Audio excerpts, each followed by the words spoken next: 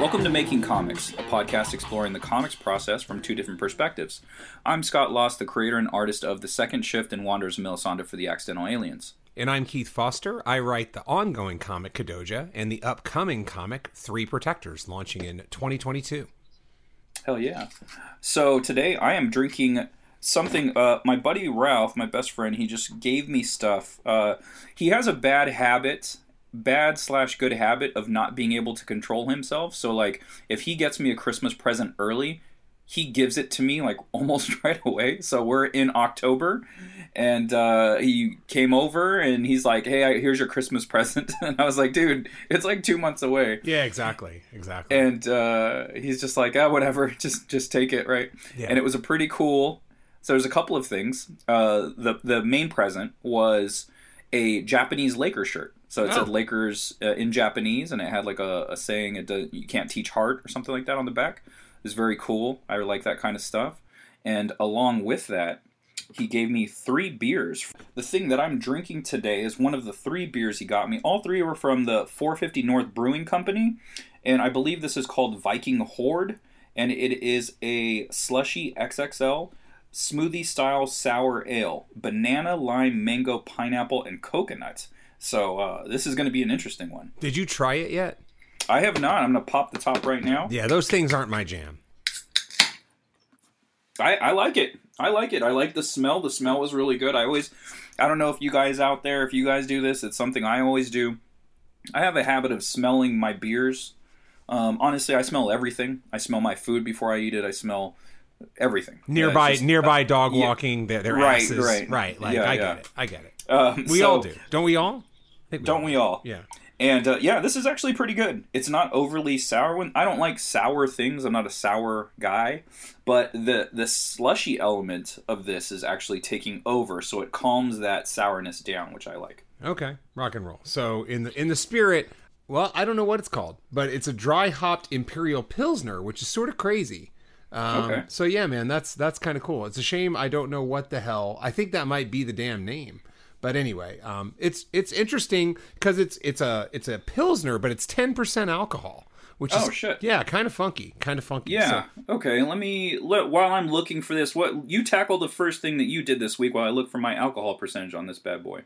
You know, I had a crazy week, so I didn't have as much time to kind of prepare my thoughts as I usually do for our podcasts. But the first thing I did was I finished the Animal script, which felt really good. So, again, when I had last left off, I think I had gotten through chapter 7 of 10. And so I finished up chapters 8, 9, and 10. Those are obviously the ones I think I had mentioned before, where if you feel like your third act has a problem, then the problem is before the third act. And so, again, talking, refreshing, my method of doing that is I just start from the beginning and I kind of work my way up through the script. I see what things I need to change, and then I change them, and then that sets it up for an ending. So that, as of yesterday, I sent that script off to Mike for him to take a look at, and we'll see what happens. I mean, I have my own concerns over it. I don't know. Maybe people out there that write, I don't know if this is a unique thing to horror, or if it's a thing that might affect other genres, but I'll say the horror one, right? A concern I have with some of the horror I do is it horror enough? So there's this concept of there's this word that's used a lot in books called quiet, right? So if you write quiet horror, then it's sort of a much more subtle, slow burn, not kind of horror, right? Mm-hmm. And I believe it's interesting because I was listening to a couple other podcasts about books, and they were talking about someone's fiction being quiet, right? And so when you describe fiction being quiet, you're sort of saying that it doesn't have these big jump, wow, plot moments, and then the alligator attacked everyone with lawnmowers, like you don't have shit like that going on in quiet fiction. It's a staple of any great fiction, I should mention, but not quiet fiction. So so is that equivalent to like jump scares or like maybe having the viewer or the reader in this case like reflect on what's happening, and that's what's building up the horror, is the potential of what will happen? Is that describe quiet? Yeah, I mean, it's tough for me to think of this on the fly, but I would actually describe a lot of H.P. Lovecraft's work as quieter in terms of nature, right? Because a lot of the action happens off screen. There's dialogue, and what you get is you get whispers of shit happening, but you don't necessarily see that shit happening. Like if I'm just kind of working off the head here, I would say that, in an H.P. Lovecraft story, you're a claims investigator who finds out that the well of a nearby farm has been poisoned, and over the years the crops fail and animals die, right? And then at the end of the story, spoiler alert, it's 100 years old, so it's not really a spoiler. The thing rises up out of the well, and it turns out it's kind of an alien entity. I'm describing one of my favorite Lovecraft stories called The Color Out of Space, right? If that was like a straight ahead horror novel, then you would probably be on the farm when the meteor comes down, and then some crazy shit would happen. You know what I mean? It would just be an entirely different kind of story. And then maybe when it rose at the end, it would be quite dramatic, and there'd probably also be more dramatic things along the way, as opposed to this absolute slow burn where weird shit just starts to happen. I get it. Okay. It makes sense. It's like the whole story builds up to this one moment, as opposed to the whole story having a bunch of moments all throughout. Right. And I mean, you always want to have moments, you never want to lose readers, whether it's in a comic or in a book. And so, but with something like Animals, the thing that because I'm just in it, I'm deep in it, I don't know how quiet or non-quiet it is. You know what I mean? Like, I think it's cool. And, you've heard the listeners have heard me say this before, that Animals, with stories, I will sometimes think it needs something, add that something, and then decide, no, that actually doesn't work for the story. The story is this, so what I'll be really interested to hear back is Mike, is from Mike. Will Mike say, this isn't scary enough or whatever? I mean, it's meant to be a certain kind of scary, but it's meant to be a different kind of scary too, I suppose. It's not all the way in your face, I'm going to give an example of a comic that I kind of have, look, we don't talk about comics we dislike here, but we talk about comics that are either mixed bags or that we love, right? And so a comic that I thought was a mixed bag was this recent comic called Proctor Valley Road, which, I mean, in issue 1, the kitchen sink of horror gets kind of dumped on you, so a whole lot of shit happens, and you're like, wow, that was a lot of shit, like that kind of stuff, right? Okay. So, again, different things work for different stories, but I know as someone who writes horror, I was like, whoa, slow down there, brother. Like a lot of stuff going on. Now, it's presented in kind of like a Scooby-Doo type art style, so it kind of tamps down the actual horror there. You could put it in the hands of a far creepier artist, and it would be a far creepier book, right? But it doesn't change the fact that lots of shit goes on. So for me, with Animals, what I'm interested to see is kind of where Mike comes back on the horror-ometer, for lack of a better way to put it. I feel good about it. I tried to stir in more horror. I thought of these plot lines that kind of make it a bigger, more dynamic, more blah kind of ending. And you know what? I hated it. So I'm going to go with this. This is the comic that I feel it was meant to be. And hopefully the notes come back with minor changes as opposed to major changes. But we'll see. Okay, so I guess I'll leave my note to myself, which was Mamba Mentality. Mamba Mentality? More. How much more? I was hoping you were... Yeah, more. Exactly. Dominate waffles. Dominate. How much more do you want me to dominate? How much more do you want me to dominate? More domination. How many more records can my records break? More records.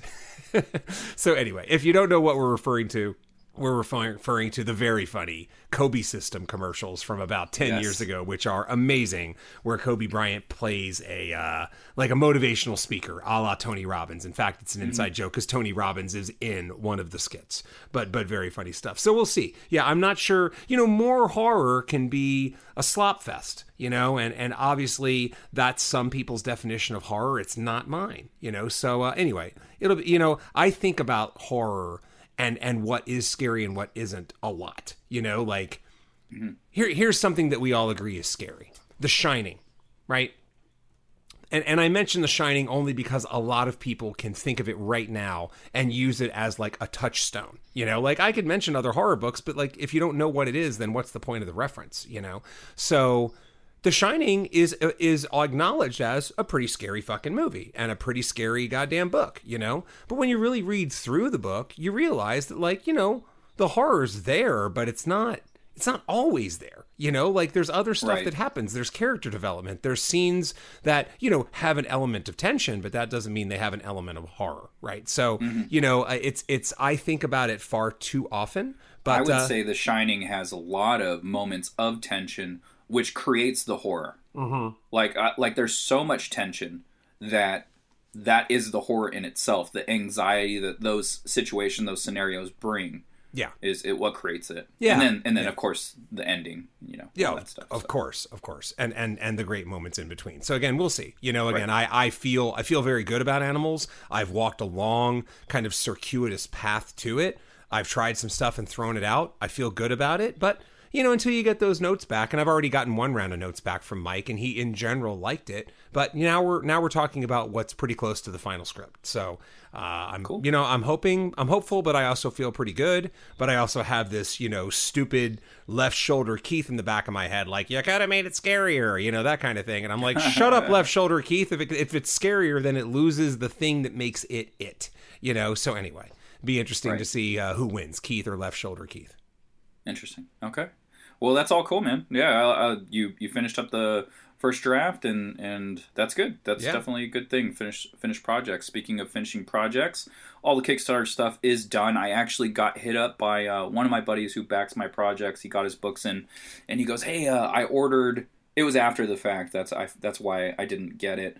What's cool about the Kickstarter add-ons? It tacks it right onto their reward tier. So it's just like, oh, they added this, and this. It's easier to keep track of. As to before the add-on system, I would just have to write stuff down in the notes section of each person's, reward tier. But so apparently he added stuff on after the fact, and I was like, okay, when this stuff I'll remember, but I didn't remember, of course, because it was months ago.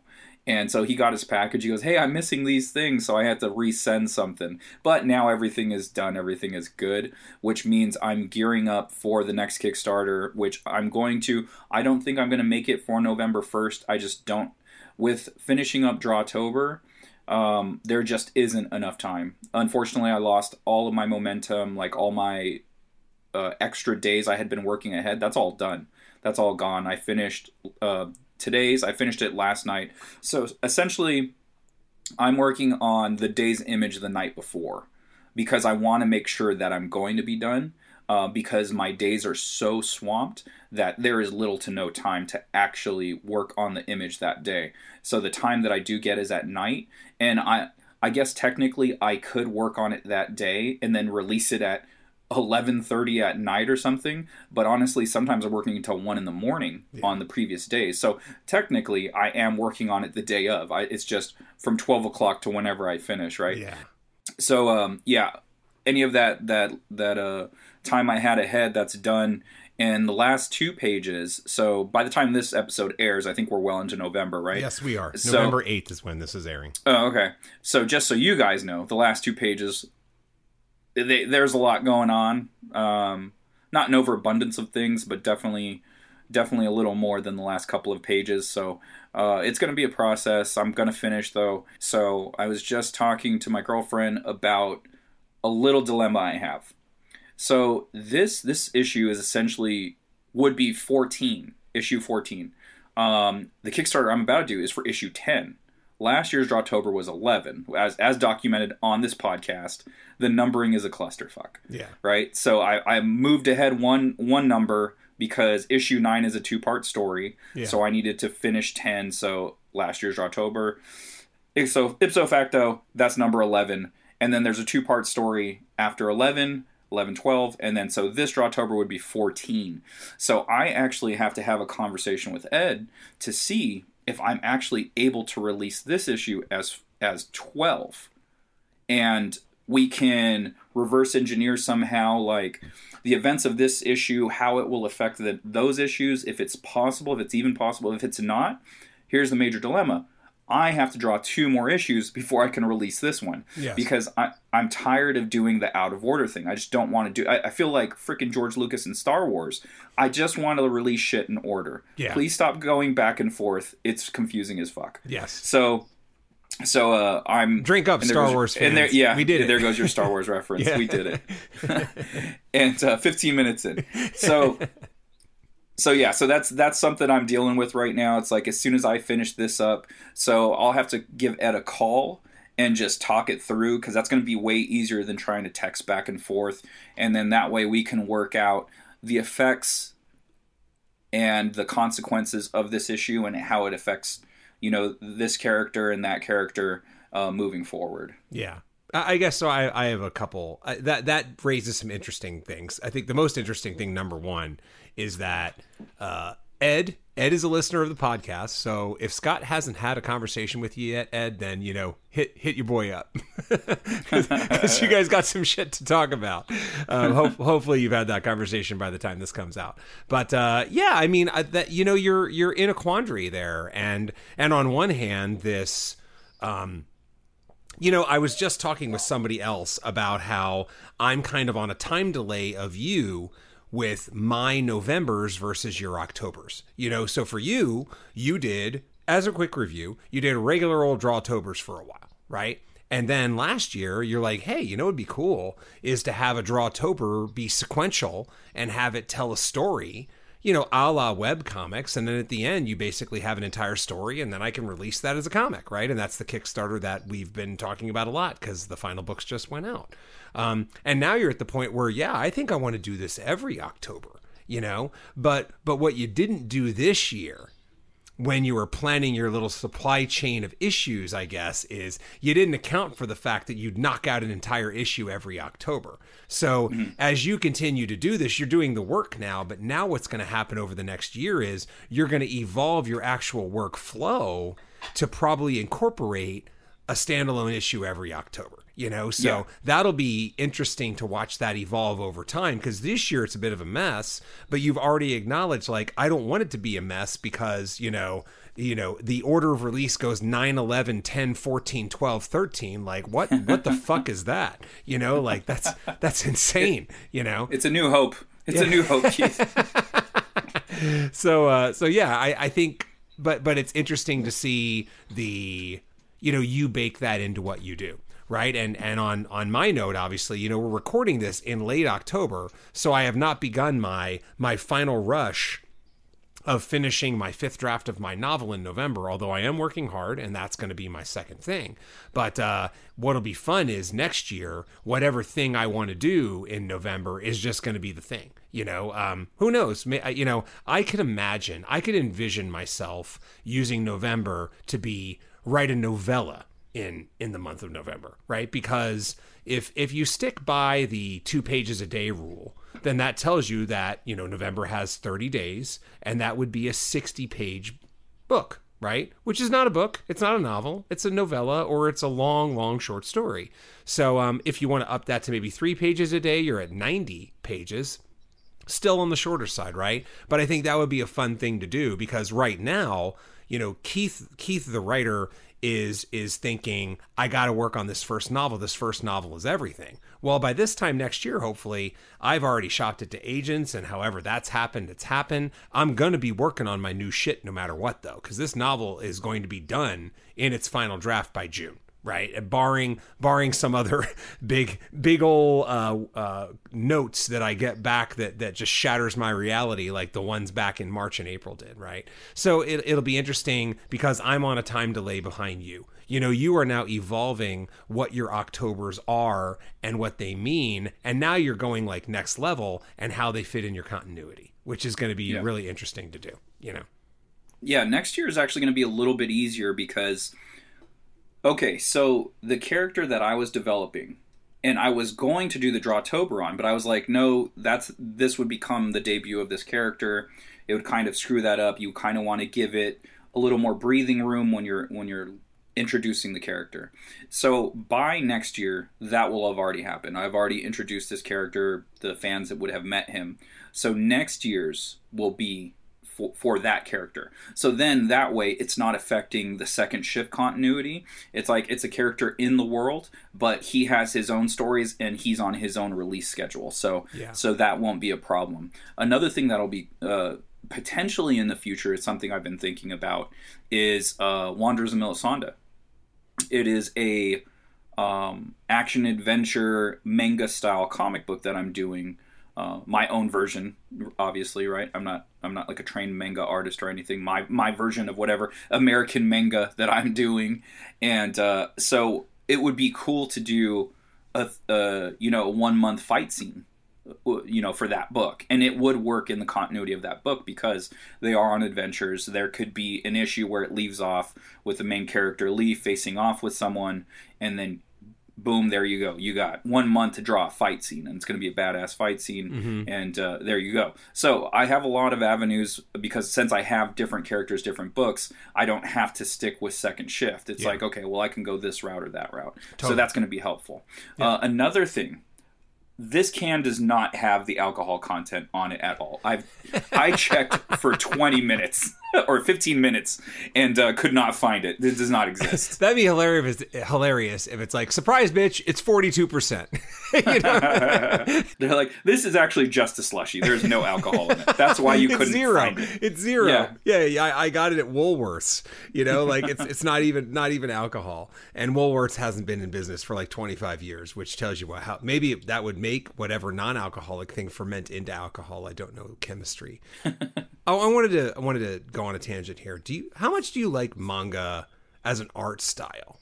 Because I have mixed opinions on it. It's I think it's just like American comics. It's just like anything else. Like you can like one American artist doesn't mean you like all the American artists. So like if you have like a Tomo, for instance, like I'm huge on him. But there's other kind of the chibi Big Eye style. It's not always my favorite, but there are artists that can obviously knock it out of the park. Right. You look at Ghost in the Shell, like that shit's amazing. Yeah. But it doesn't mean that I like every artist out there that does it. So it's a mixed bag. Okay. Yeah, I mean, I'm going to do a little experiment here. I'm holding up a book to Scott right now. This is a book that I have purchased, that I have heard is good, that I have not read yet. It's in my to read like cubby hole. And I have multiple to read cubby holes because it's far easier to buy things than it is to read them sometimes, right? Yeah. Many times. You're going to the comic store, you're buying sometimes 10 to 20 books each time you go, so it's hard to keep up that reading schedule. Yeah, so as I'm flipping through this book, it actually has, like you mentioned Akira. If I remember right from my limited time in reading a little bit of Akira, I would love to read that someday when I have the money or have the access to do it. It's pretty detailed, right? It's kind of like the manga version of Jeff Darrow, right? It's got details to it. And I would say Love Sickness is along those lines. It's a bit, it's got some cool spooky shit to it. It's not overly minimal or anything. But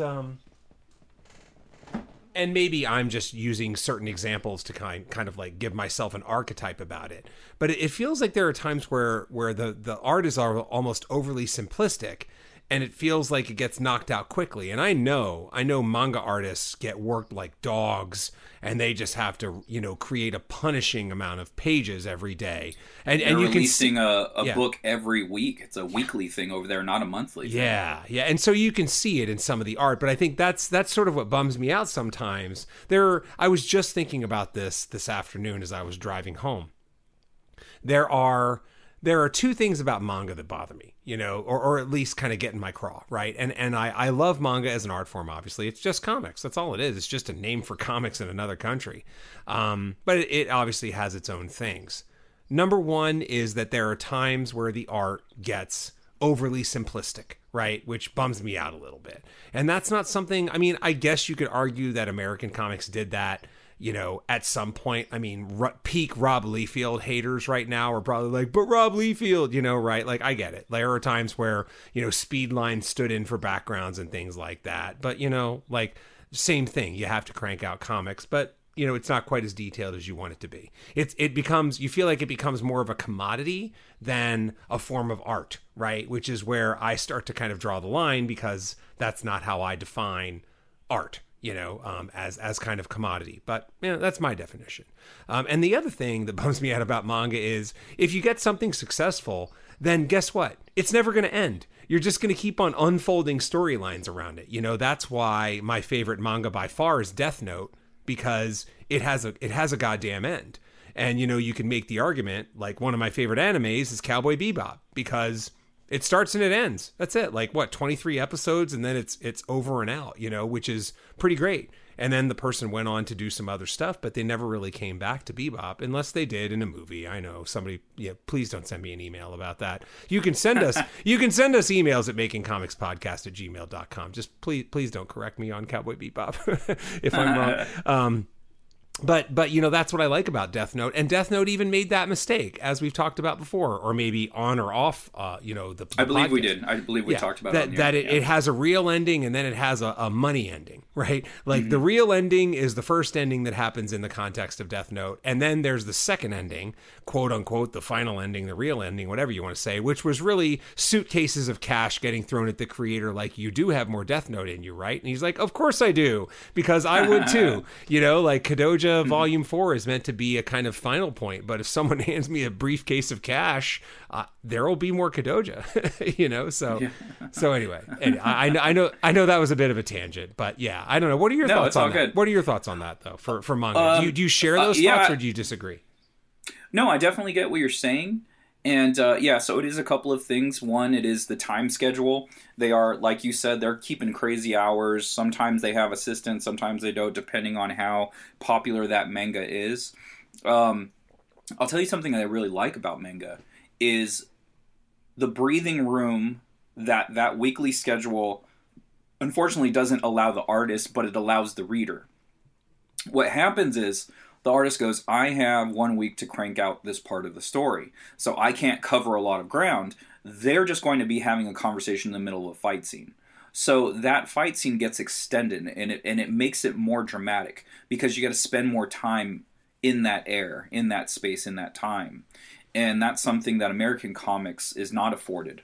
It's like, okay, you got a month, but you have to have a completed story. This is either a one-shot, a two-part, 5-part story, depending. More than likely it's a 5 to 6 part, because American comics love to collect the trade.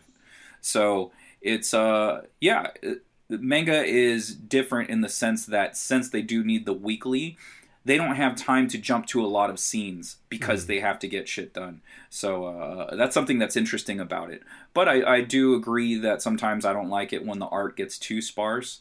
And so that's unfortunately part of the side effect of a weekly book. Okay, gotcha. Sorry, I went on tangent after tangent there. So that's a good one. It's funny, because I was just listening to a podcast. It was a conversation with Tom King, and he was talking about Frank Miller. I guess he was doing an interview for some documentary on Frank Miller, and then he had said something along the lines of, at the end of the day, there's deadlines and we have to hit them. So, it's like, essentially it's a job. Mm-hmm. So, and apparently Frank Miller was like on the other side of the wall or something, and he pops up and goes, yes, no one acknowledges that. It's not all fucking Art Deco. It's not all, it's not Michelangelo, it's not Edgar Allan Poe or anything like that. Sometimes you just got to get the book out. And so that's something that it goes both ways, because then you do have the Jeff Darrow, but then you do have these other artists or writers that it's like, yeah, this is the time frame we have, and then that's all we got. Yes. And I understand that, right? But I would do a little ... at the end of Tom King and Frank Miller's thing. It's a job ... for you, because it's your full-time job. It's how you get paid, and it's the only way you get paid.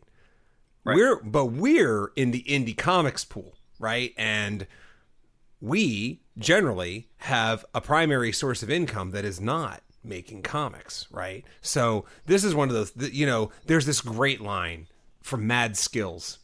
Do you know who Mad Skills is? So he's, obscure East Coast hip hop artist from the 90s. Did a couple songs that were like kind of hits, ended up making some fair money ghostwriting lyrics for other people. You can never say who you ghostwrite for, but like I think Puffy was one of them and some others. Anyway, he had a line, real MCs have day jobs. And that's sort of how I feel about like indie comics in a way. You know what I mean? And the intelligence behind that line is obviously that if you have a primary source of income, then that means that your art can be pure art. It doesn't have to be a commodity, right? It can be pure art. It gives you the freedom to have your art be an artistic endeavor as opposed to a deadline you have to meet, if that makes sense. And obviously there's a fine line because some of the, you and I are overpaying for comics on eBay that were made on a deadline, or at least we were. We both like basically punched ourselves in the face and deleted eBay off of our phones, but so obviously a lot of the comics that we grew up loving were all made on deadlines, but I also think it's fair to note that we're sailing in indie waters here where you don't necessarily have to hold to any deadlines other than your own self-imposed ones. So anyway, I think their line is more so when the ending of a story gets criticized or something along those lines, or this particular panel looks rushed. Art looks rushed. It's just like there's this criticism that comes along with being Frank Miller or, Tom King, whatever the case is. It's like, well, that didn't make any sense and this and that, blah, blah, blah. Yeah, they're on the deadline. Yeah. But it doesn't... But they're still fucking Frank Miller and Tom King, Yeah. Frank Miller, it's like, seems like beyond reproach, It's just like, I mean, but how it is too. When you're great, right? When you're great. Yeah. Then what you're always going to be held to is the standard of your great work. Like I remember reading reviews for Slayer's most recent album, the final one before they broke up, called Repentless, right? And people were just bagging on Repentless. Like, it sounds half-assed, it sounds this, it sounds that. And it's like, look, thing number one, Slayer made their best record in 1986. Whatever year it was 2017. It is 30 years later. They are 30 years older. They have made, 10 albums since.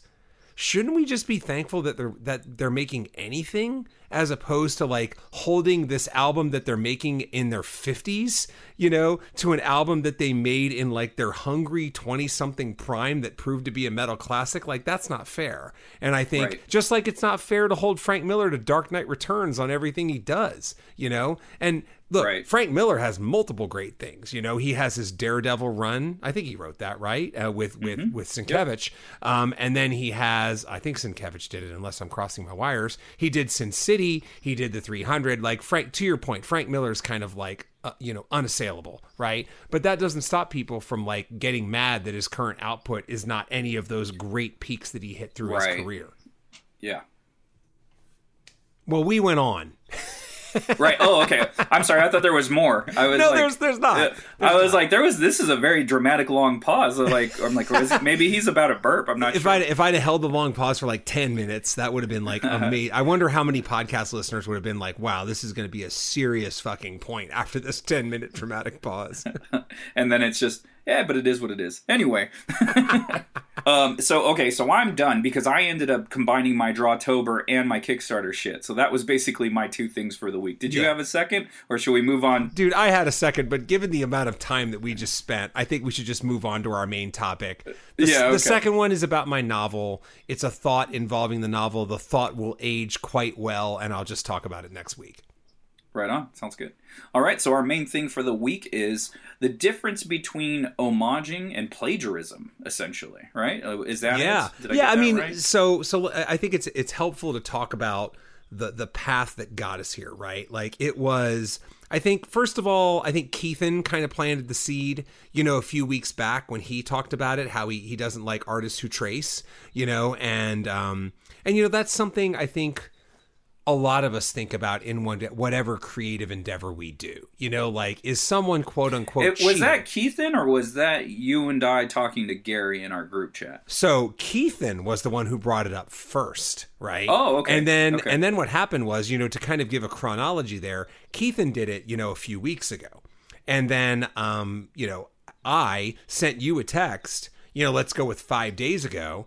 Because we're always brainstorming, look, Inside Baseball, Scott and I are always brainstorming what our main topic can be, because we want to make sure that the main topic is something cool and interesting and in the craft aspect of comics. And obviously we've covered the high points. So now we want to dig into some other stuff, So I bounced that off you as a topic idea, and you're like, "Yeah, fuck you. Look at you working hard on a weekend, whatever it was, right? Earning that big payday." Exactly. Neither of us are getting. That's all good. We make indie comics, man. It's its own reward for the love of the game. Yeah, totally. So we had that going, and then almost like out of the blue, Gary Hodges fires up a group text, and we end up just doing, I was more of a bystander because, they're the two artists, but it was like some really interesting thoughts on the kind of stuff that, we were going to talk about. So for me, the idea behind this topic was, like, where do you draw the line, and maybe where is a fair place to draw the line on the difference between inspiration and maybe plagiarism or tracing or whatever people frown upon. That's interesting. So, like, we can tackle this from a couple of different angles. Like, the first one I would say is more of something I, and Gary were talking about, which is artists who use models, whether it be for background or for people. And it's like, what are you doing? Okay, so you're creating it's an interesting one. So I know there are a lot of artists out there that have issue with this, but I know other artists that are perfectly fine with this. So there is a program called SketchUp. I believe it's Google SketchUp. I think Google owns it. And it's a very helpful tool. I actually created my character's apartment building in Google SketchUp. You can create a 3D model.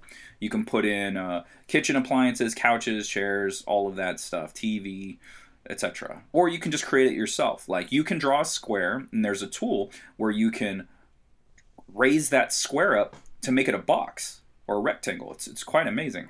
It's a very cool program. A lot of people use it. I know a couple of famous artists that create all of their backgrounds in Google SketchUp so they don't have to draw that building from all these different angles. All they do is they take the time, countless hours, to create these backgrounds. It takes quite a while.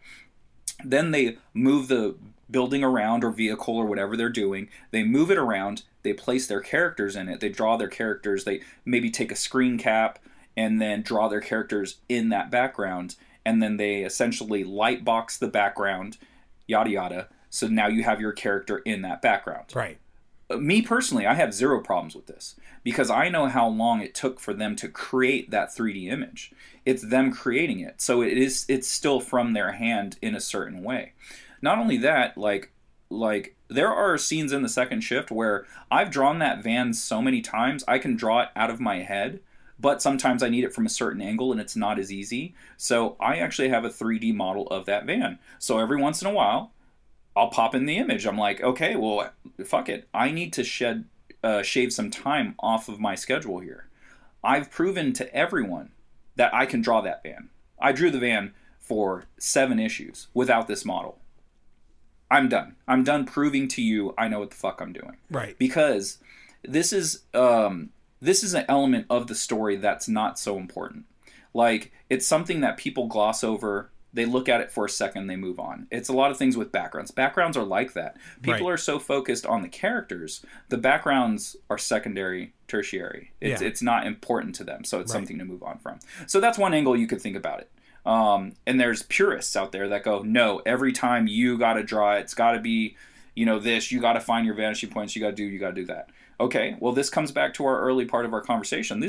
We're in a deadline process here. Like, these books, we got to get them out as soon as we can get them out.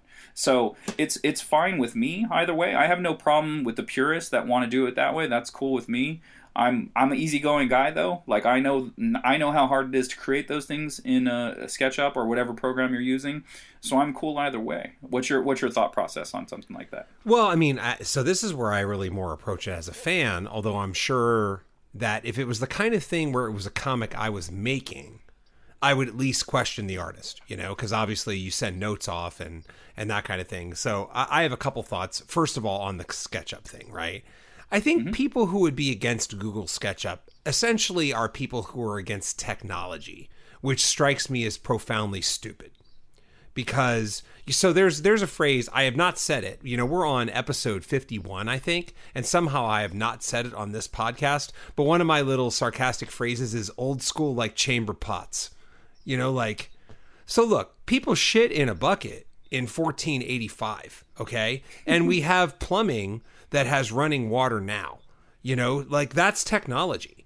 So I think sometimes people take old school a little too far, and they do it in a way like this, where it's like, you're really you're really saying you hate technology, and anything that uses technology is silly. And it's like, well, if that's the case, then, do away with running water and take a crap in a bucket. Right. That works for everybody, right? I mean, you clearly hate technology, so hate it all. So that, I don't know, that particular argument strikes me as silly, especially to your point when you get to something like, unless you were an artist, second time we're mentioning Jeff Darrow here, unless you're an artist who's known for how detailed your backgrounds are, like Jeff Darrow, then, backgrounds are backgrounds, and in a weird way, this gets back to the Liefeld thing, right? Liefeld, in a lot of ways, said, you know what, hell with backgrounds. I'm just going to put speed lines here. All you hear about's the characters and the dialogue anyway, and people were like, yeah, that is sort of all we care about, like that book did not exactly sell poorly, any of the books right. he did. So I think that's my general thought on that. There's people that actually think technology in any kind of way is cheating. Yeah. And I was speaking to a family friend and how I switched from using analog, paper, pencil, pen, to my iPad Pro at the time. And he goes, isn't that cheating?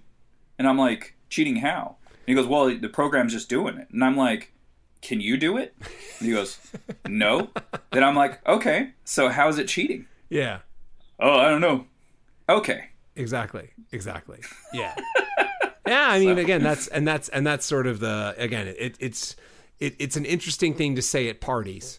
That doesn't mean right. it's a correct thing or a smart thing to say, and it comes from it's definitely not a smart thing to say. So, right, yeah. but then I think the more interesting question there is, where do I draw the line? And to get back to like Keithan's point, his specific thing he mentioned was when you see someone where you're like, oh, that's Robert Downey Jr. Or, and in fact, I just came across a comic today that I was reading as part of my morning reading. And I did not take a photo of it because I don't want people putting it together to like, oh my God, I think he's talking about this. Where like I flipped a page and I was like, oh my God, that is this celebrity. I know exactly who that is. And that is clearly who you used as a reference for this character. So to me, I think that's a bit of a, it's sort of fun in a way, but it's also sort of a problem because it's telling me that like, I'm not sure you're really drawing that. You might've just traced it, but I read the comic. I like the comic. So, I don't know. I don't know if it's the kind of thing where it matters or if it's the kind of thing that we just like to complain about. Like, I mean, I'm a Godzilla fan. So Godzilla fans are experts in complaining about something that they spend money on and would spend money on again, So anyway. Right. That reminds me of the conversation we were having with Gary. Funny enough, we should have just had Gary on this episode. We talked about it so much, but he had mentioned like using actors, actresses, like models or whatever to help you tell a story. And Gary is very open that he uses friends, family, whoever will pose for him. He'll stick them in poses, and he uses their body positioning, and he puts his artistic spin on it and change like he's doing it for aliens. So obviously these people aren't looking like aliens. Yeah. But he's using their positioning, making sure his foreshortening's correct, all of that. Right. But his point is, make sure you're doing a better job at hiding it. Like, don't make it so obvious that you're using models. And that's a great point. It's just, like, there's sometimes where you're reading a comic and you can go, yeah, that guy definitely used a model for this. It clearly looks like a still image of someone posing. And so there's an ability there that you have to have. If you're going to use models, you have to make sure you're blending it enough into your style. Yeah. That you don't realize that that's a model. And, like, that goes to me using, essentially, like, that van. Like, when I do the Toyota van in the second shift, a lot of times you can't even tell I'm using the model. There's, like I'm very curious if people can tell. Because I always put my spin on it. It's like, yeah, this is the framework of it. But, like, I'll freehand some of the lines. I'll freehand things to give it something that makes it look more, like... hand-drawn. It goes hand in hand with the rest of my style. Like, it doesn't just look like a traced up image of something. Yeah, and I mean, I think to that point, I'm going to go ahead and answer the thing that we had talked about a little bit, and I can't remember what we proposed for the next couple episodes, but remember how we were going to do one version of this that was kind of this for art, and then we were going to do the writing equivalent, which was kind of like observing your influences versus plagiarism. And we're going to go ahead and combine that because they're really the same thing, I didn't know we were separating that. I thought it was the same episode. Is. Well, I think we've since come up with a few more ideas, which will be future episodes. But yeah, I mean, we've mentioned this in a different context, which I'm not going to mention again. But it comes back to this idea of if you steal from 100 or 300 people, you're a genius. If you steal from one person, you're a plagiarist. And in a lot of ways, this ties to what Gary is saying. Like if you are drawing, or Keithan or anybody, if you're drawing somebody and it's like, that's Robert Downey Jr., you've made a mistake, right? Like to me, at least you should figure out a way to turn that into something that's your own, as opposed to just having a character be a complete reference of someone. Now right. That's what I think. I mean, in fact, I've worked with a few artists that I've dismissed off my own projects when it became clear that they were swiping, right? And I think that's the difference. Are you using a reference or are you swiping? Because if you're swiping, that is a big ass problem. And it's not just a big ass problem for like the creative artistic side. It's a big ass problem for the legal side, because the person who originally drew that may decide you just stole their stuff and now you have problems on your hands, So I think when it comes to writing, I think this is one of those cases where writing doesn't have a perfect analogy with art, but like there's this great book out there. I encourage people who write to check it out. It's a pretty cheap ebook, if I remember right. I may have mentioned it before, so I apologize. It's called Steal Like an Artist. Very short book. It's the kind of book that you could give somebody for Christmas, and it just has fun little page flips where you're like, da-da-da-da-da-da, and then you flip the page, and then there's something else, and then there's a little bit of text. It's a very, very fast read. And one of the ideas kind of like espoused in Steal Like an Artist is to keep a swipe journal. In other words, whenever you think of something cool, whenever you're reading something and it's cool, you write it down. You put that in your little, I'm going to steal from this bin. But then what you don't do is you don't steal from it directly. You figure out a way to take that idea that you like and put it into your own words.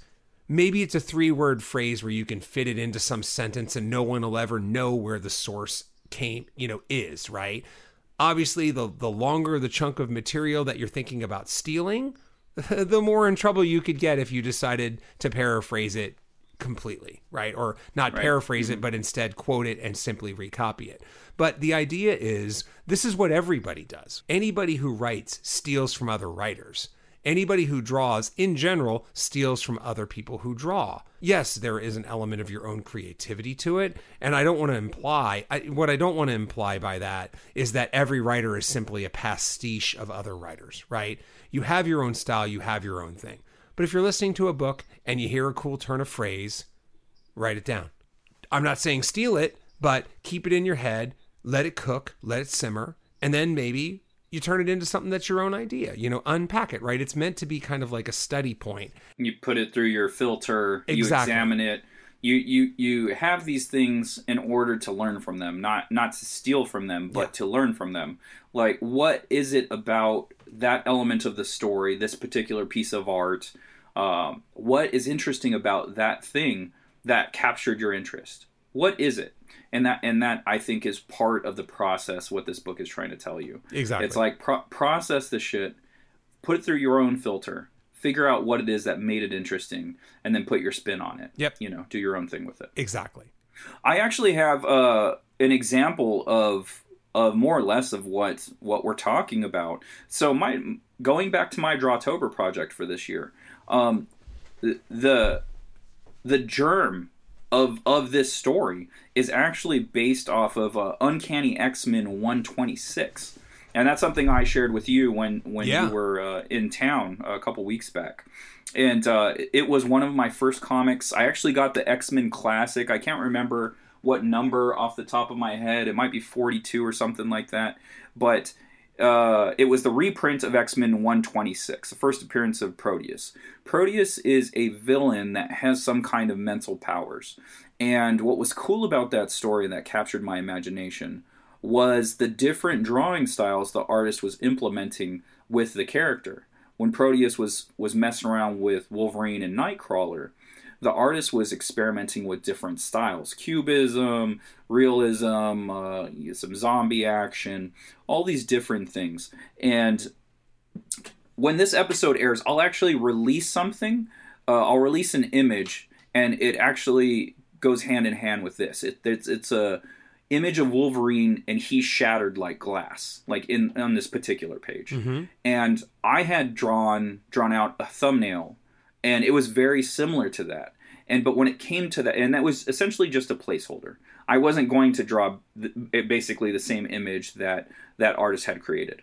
I wanted to do my own thing. So I'll splice those two images together. I'll put them back to back in my stories or something. Or maybe I'll even just put it as a post where you can see the original image and the inspiration that it gave me and the image that I created instead. So there's things like that. You could read, and this goes hand in hand with what Keith is just talking about. You're reading something, you like something, and it inspires you. You put it in your you put it in a folder, you tuck it away in your brain somewhere, and that story has been in my head since I was a little kid. And I still own that same comic book to this day. I still have it. And so every once in a while I'll go back and I'll look at it and I'm like, yeah, this thing still holds up. Mm-hmm. I love this book. And so it's that's the difference. It's like you use it as inspiration, but you don't steal from it. Like what can you do to make your own story out of this? Yeah, totally. Anyway, so I think, was there anything else you wanted to cover there? I mean, the line is so tricky, right? I think that's the thing. On one hand, you could have people that are purists that say you got to freehand draw everything from your memory. On the other hand, you're going to have people that use some kind of fusion of technology and shortcuts to get stuff done.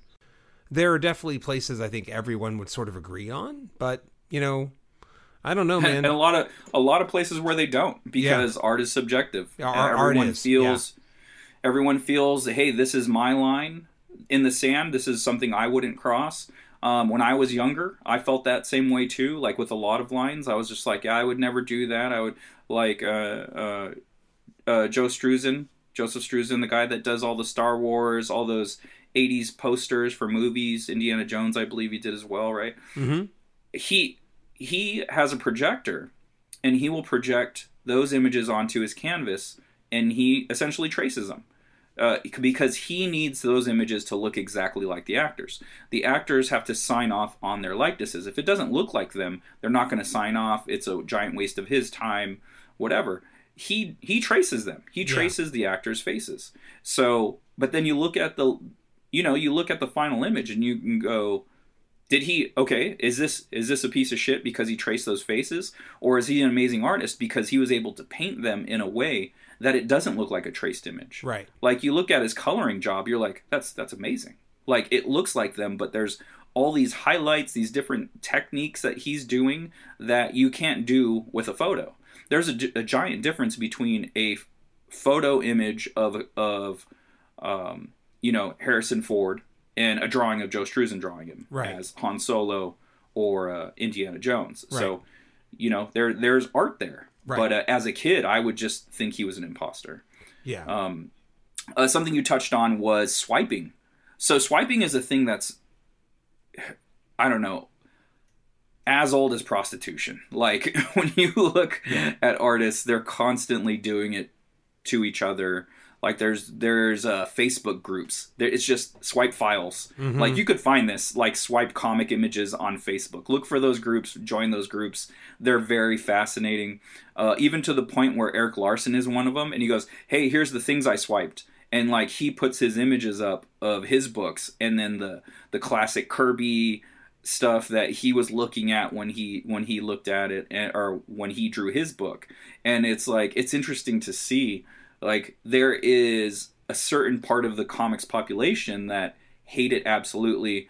It's, like, outlawed in their mind, don't do this. And there's a certain part of the population that accept it. And so it's just interesting. You know, art's so subjective. It's like, it is. Yeah, this is the same pose, but it's my homage to them. And so sometimes you can really work that line, but then there's some artists that are habitual line steppers. Yeah. And they're constantly doing it. And I think, for me personally, that's where the line is. It's like, when you do it once in a while, it's kind of fun. Yeah. And it's just like, hey, can you guess where I got this image from? So, like, if you go to Second Shift issue 7, there is one panel that is a swipe from Akira, the movie. So look for that panel. If you guys have Second Shift 7, find the panel. Let me know which one it is and where in Akira I got it from. Rock and roll. Yeah. So what I've been looking up something on my iPad here.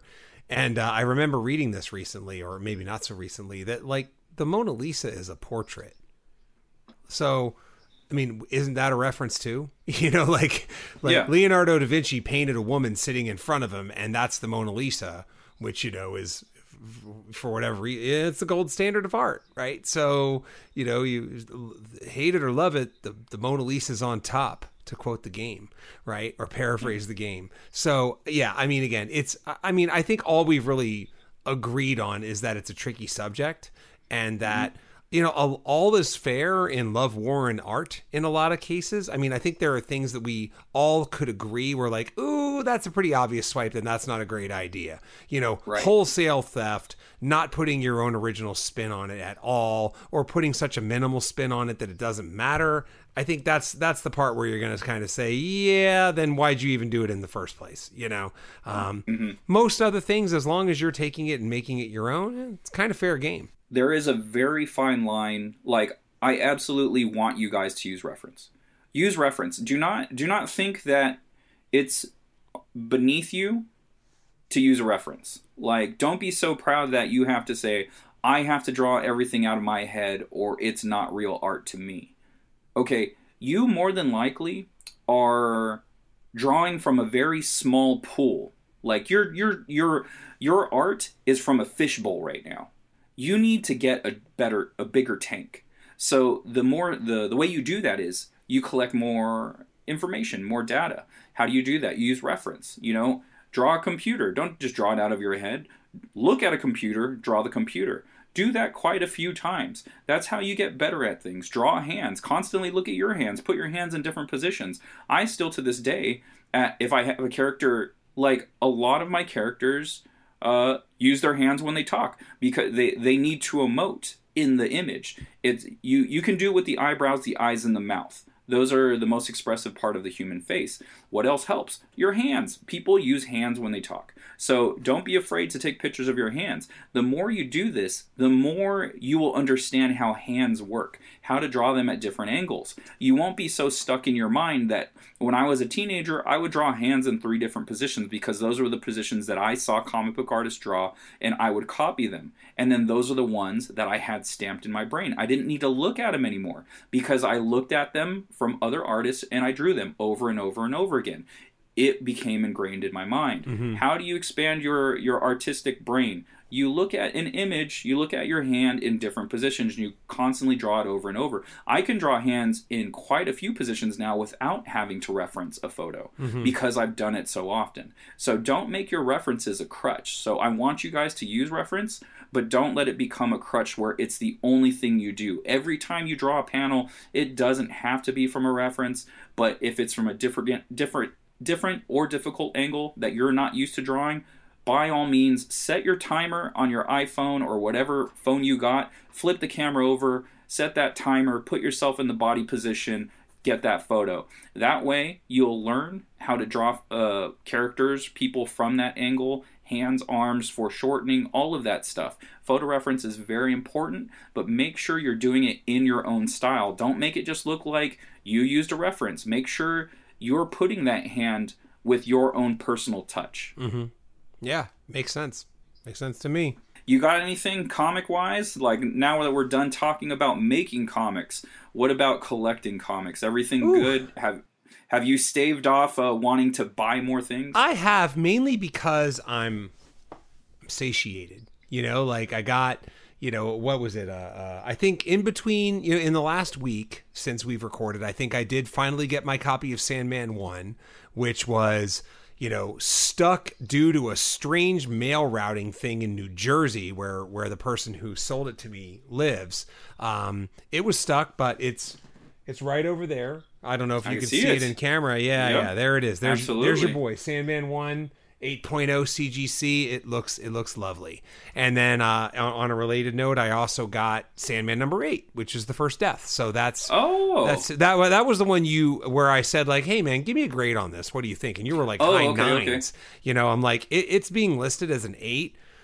In looking at this Sandman behind me, like, they both look pretty similar, but even if it's an 8, it's a good deal. You know, like, people were paying more on auctions for 8s. They were bidding up Sandman number 8s beyond the price of this buy it now, you know, and sometimes these buy it now sit at like this perfect price and nobody wants to act on them. And I'm like, screw it, I'll act on it, you know? So absolutely. Yeah. I mean, the one thing in terms of comics that I did get is my big old shipment from Midtown Comics came in. I think I had mentioned this on the air, but if not, I mentioned it to you that I ended up getting 68 comics through Midtown when they did this huge back issue sale. Trust me, these were very, very cheap individual issues. And yeah, man, I got some nice runs. So I'm probably going to open that. I'm actually packing for St. Louis right now. We're going to do a quick trip. It's an athletics weekend. It's going to be a very go there, stay there, and go back kind of trip. I don't think I'm even going to have time to go to a single comic shop just because of the tight nature of the schedule. But what I do have time to do is pack a whole bunch of comics with me to read. So I'm going to have to go through my comics and make the decision on like the couple stacks of comics I want to bring with me, because I can probably read a stack on the way out on the plane, and then I can read a stack on the way back, and I'll pack that in my carry-on or something. So I'm looking forward to that. But yeah, man, it's more about more interested in reading all the stuff that I have right now as opposed to really going out there and grabbing anything new. How about you? No, I think you did grab something new. Which one? You try to have me talk you out of it, but I didn't see the text. Fuck you. Yeah, exactly. Yeah, I did. Okay, but that's in the past as we record this. Yes. I mean, so okay. Full disclosure. Midtown was doing a pretty decent sale on what would you call it, like limited edition variant covers. Yeah, like 1 in 25, 1 in 50. So there's this really cool 1 in 50 cover. You know, if you're listening right out there and you have easy access to the internet, take a look at the Jack Kirby cover to the new Fantastic Four number 32. It is just this killer, total Kirby picture of Doctor Doom holding a gun.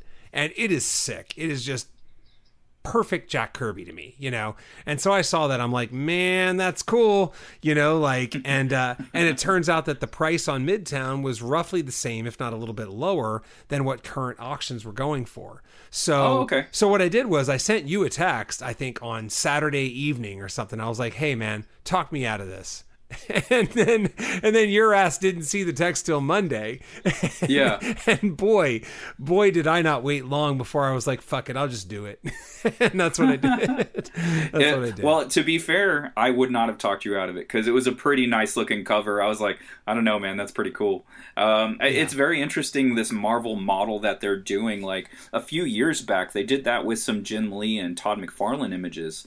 They grabbed stuff like they had Jim Lee. He did a X-Men trading card set, and then they were actually releasing those as covers to comic books. I remember those trading cards back in the day. Those are from the 90s. Yeah.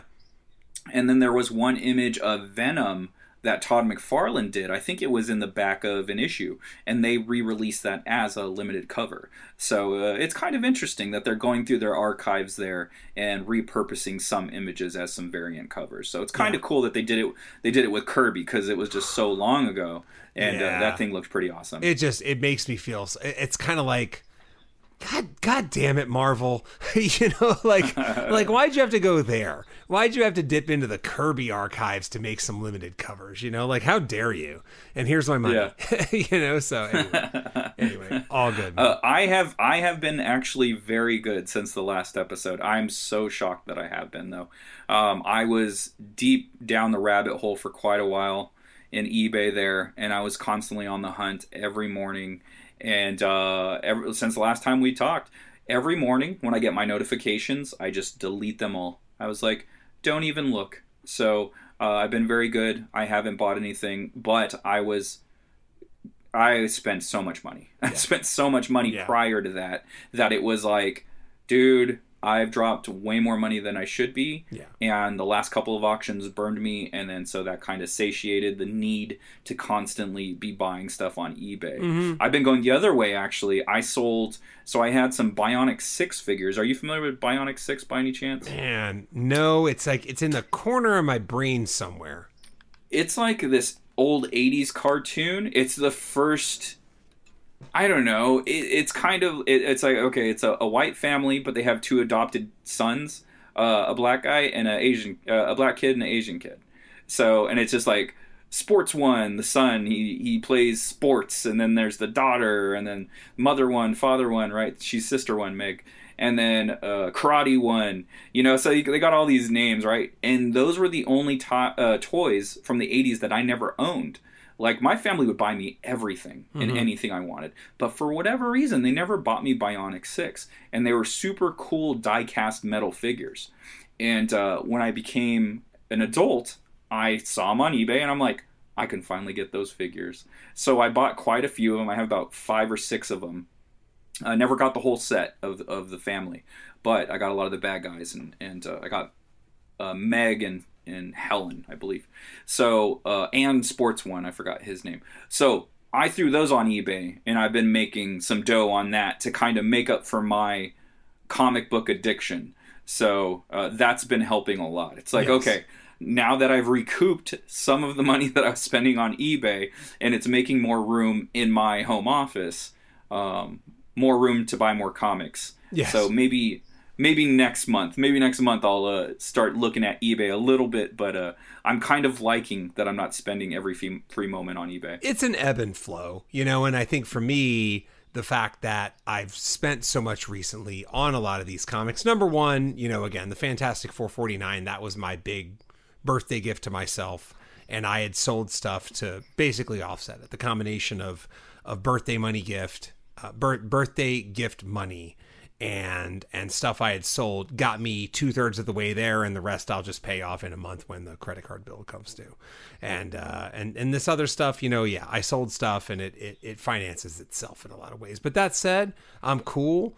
Like I'll just turn around and look at the shit that I have, and I'll feel pretty good about it. Although you mentioning when you just said metal figures, it reminded me of some metal figures that I had way back in the day, because I'm older than you. Do you have any reference to the Micronauts? Dude, do you remember Baron Karza? Like, Baron Karza was this badass, like, metallic figure, all black, like a Darth Vader type thing. And the cool thing about the Baron Karza figure was it had, like, the arms could get, like, ripped off a la magnets, and so could the head, and so could the legs. right? Oh, okay. Yeah, and he had like this black horse, I think, that was also a Micronaut. But man, I remember being totally into the Micronauts when I was young. So yeah, that's bringing back some nostalgia for sure. I don't want to buy the shit, but it's bringing back some nostalgia. Don't go down that rabbit hole. No, it's too much. No, exactly. All my money's for comics anyway. So nice. All right, I think that'll conclude it for this episode. We're over an hour here. Keith, where can they find you online? KeithRFoster.com is my website. I'm going to throw it all together right now. That's got Kadoja stuff, Kadoja web store. It's got some articles. It's got some other things. And then for social media, you can find me at Keith_Decibel.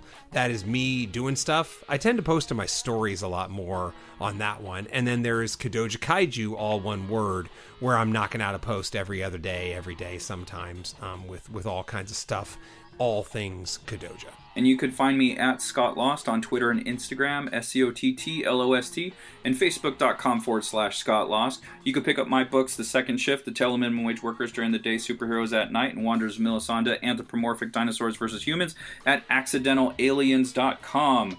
I have other titles there, Tales from the Mothership, Accidental Aliens Anthology 2018 and 19. Check those out. We got some t-shirt, we got merch. So check that stuff out. Pick up our books. We're not on Patreon. Me and Keith want you to support us by listening to this podcast, obviously, and but picking up our books. We create comic books. We create a podcast called Making Comics. We want you to buy those books. You get the books, we get the money. Yeah, and we continue to make books, right? And hey, I want to thank a couple people out there, although I can't. I can just thank a couple of you listeners. You know who you are, because we have gotten a few 5-star reviews as we've been talking. Oh, nice. So yeah, man, that's always nice to see. And one of the more recent reviews also posted a pretty cool little bit of words with it. So thank you. Again, don't be afraid to hop on that bandwagon. Throw us 5 stars on iTunes. It really helps. It really spreads the word on the podcast. It is like the one thing that drives their algorithm in terms of that stuff. I'm not sure how Spotify works, because a lot of people listen to us on Spotify as well, but I don't think they really have a rating system there. So, but if they do, like, find it and let us know. And feel free to stream us next to whatever Norwegian black metal album you're listening to this week. We pair well with Norwegian black metal. We pair well with jazz. We pair well with anything, because this is talking about making comics, man. It pairs well with absolutely everything in the universe. So thank you to those of you who have given us some 5-star reviews. And hey, it's never too late if you want to take a minute or two, give us a review on iTunes or wherever you're listening to your podcasts. And if you have given us reviews on Spotify and we don't know it, email us at makingcomicspodcast@gmail.com and say, yeah, man, of course you could do that. This is where you do it. And we would appreciate that. Please. And if you're sending that email, I insist that you address that email, hey, you stupid fucks, comma, and then go to the body of your email, right? Like just please make that's the accepted format for me when we check the Making Comics Podcast at gmail.com Gmail. So anyway. Absolutely. Yeah. Yeah, if you want to leave us a voicemail too, record it on a memo and then mail it to us. Email it to us at Making Comics Podcast. We'll play it on the air. Please don't forget the hey, you stupid fucks format, okay? That's all I ask. That's it. Keith's probably queued up the music. I have queued and up that means music. Yeah, so we're out of here. Yay.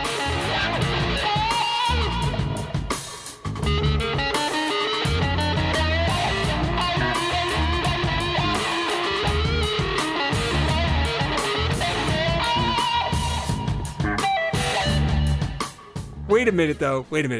Don't you dare hit stop. Okay. The Lakers blew a fucking 26-point lead. Please tell me you want to talk about that. Oh my God. Wait a minute. Sorry. You blew a 26-point lead to arguably the least talented team in the NBA, right? Worst team in the NBA. Where are you? I don't know, man. Detroit's pretty bad without Cade Cunningham. Oh, are they? Yeah. Okay. I mean, actually, I should watch my fucking mouth, because the Sixers played him tonight, and for all I know, the Sixers just lost. Hold on, let me just check. All is fair in basketball right now with the Sixers and the Lakers, man. We can lose to anybody. Woo! We beat them by 8. Okay, I feel better. Woo! Squeaked that bad boy out. That was at home too. Yeah, man. Anyway. Yeah, so that game was brutal because the first quarter was the best quarter ever. It was just fun to watch. It's so much to the point where I just started doing other stuff. I was like, man, we got this game in the bag. So I just started doing things around the house.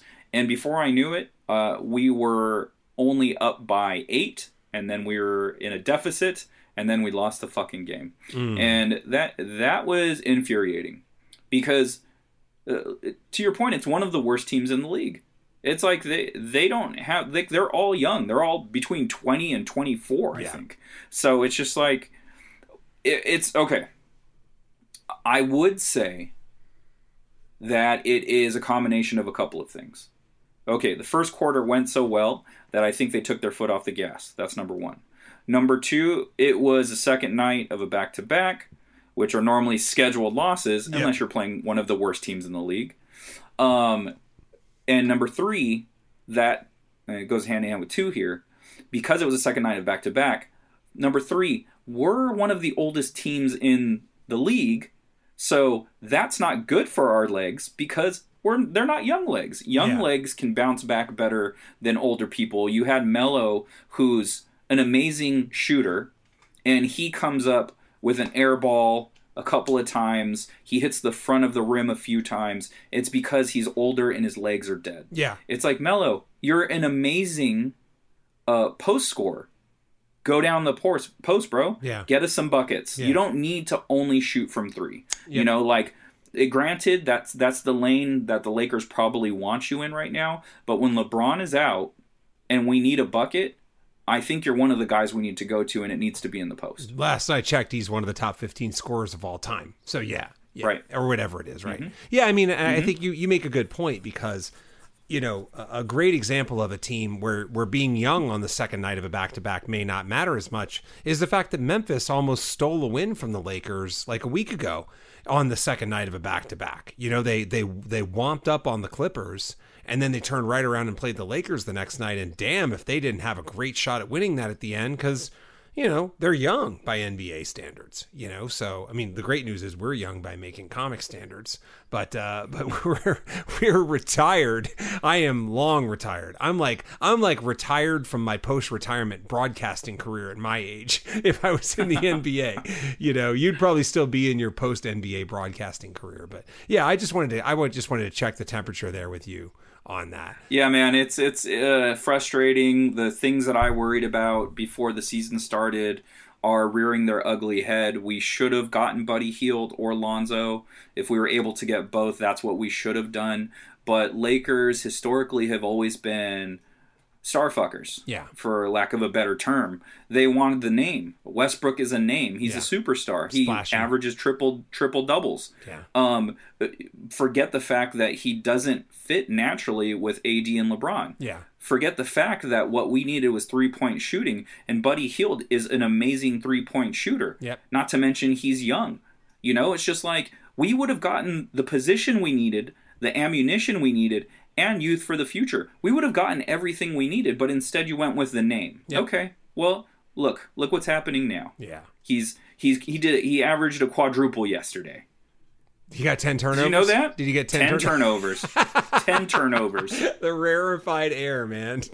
Rarefied air. It was like whenever you drop 10 turnovers. 18 points, 12 assists, 12 rebounds. 10 turnovers. Yeah, the quad double, the super rare quad double. Oh, and we lost by 3 or something like that. That is such the Russell Westbrook experience. Yeah, trying to show out for the old Oklahoma City crowd too. You know, God. Yeah, all right, brother. Yeah, all right. It'll get better. Better days are ahead, man. Yeah, let's hope so. The only thing that I find solace in right now is that the Nets are eating it just as bad as we are. It's like James Harden cannot adapt to the fact that he's not getting these free throw calls. Yeah, and true. Durant's out on an island on his own because Kyrie still can't figure out his shit. So it's just exactly. Hey, they're having problems too, he's and we were lifestyle out of his anti-vaccine stance. Exactly. Yeah, that's how it is. All right, brother. All right, man. Later.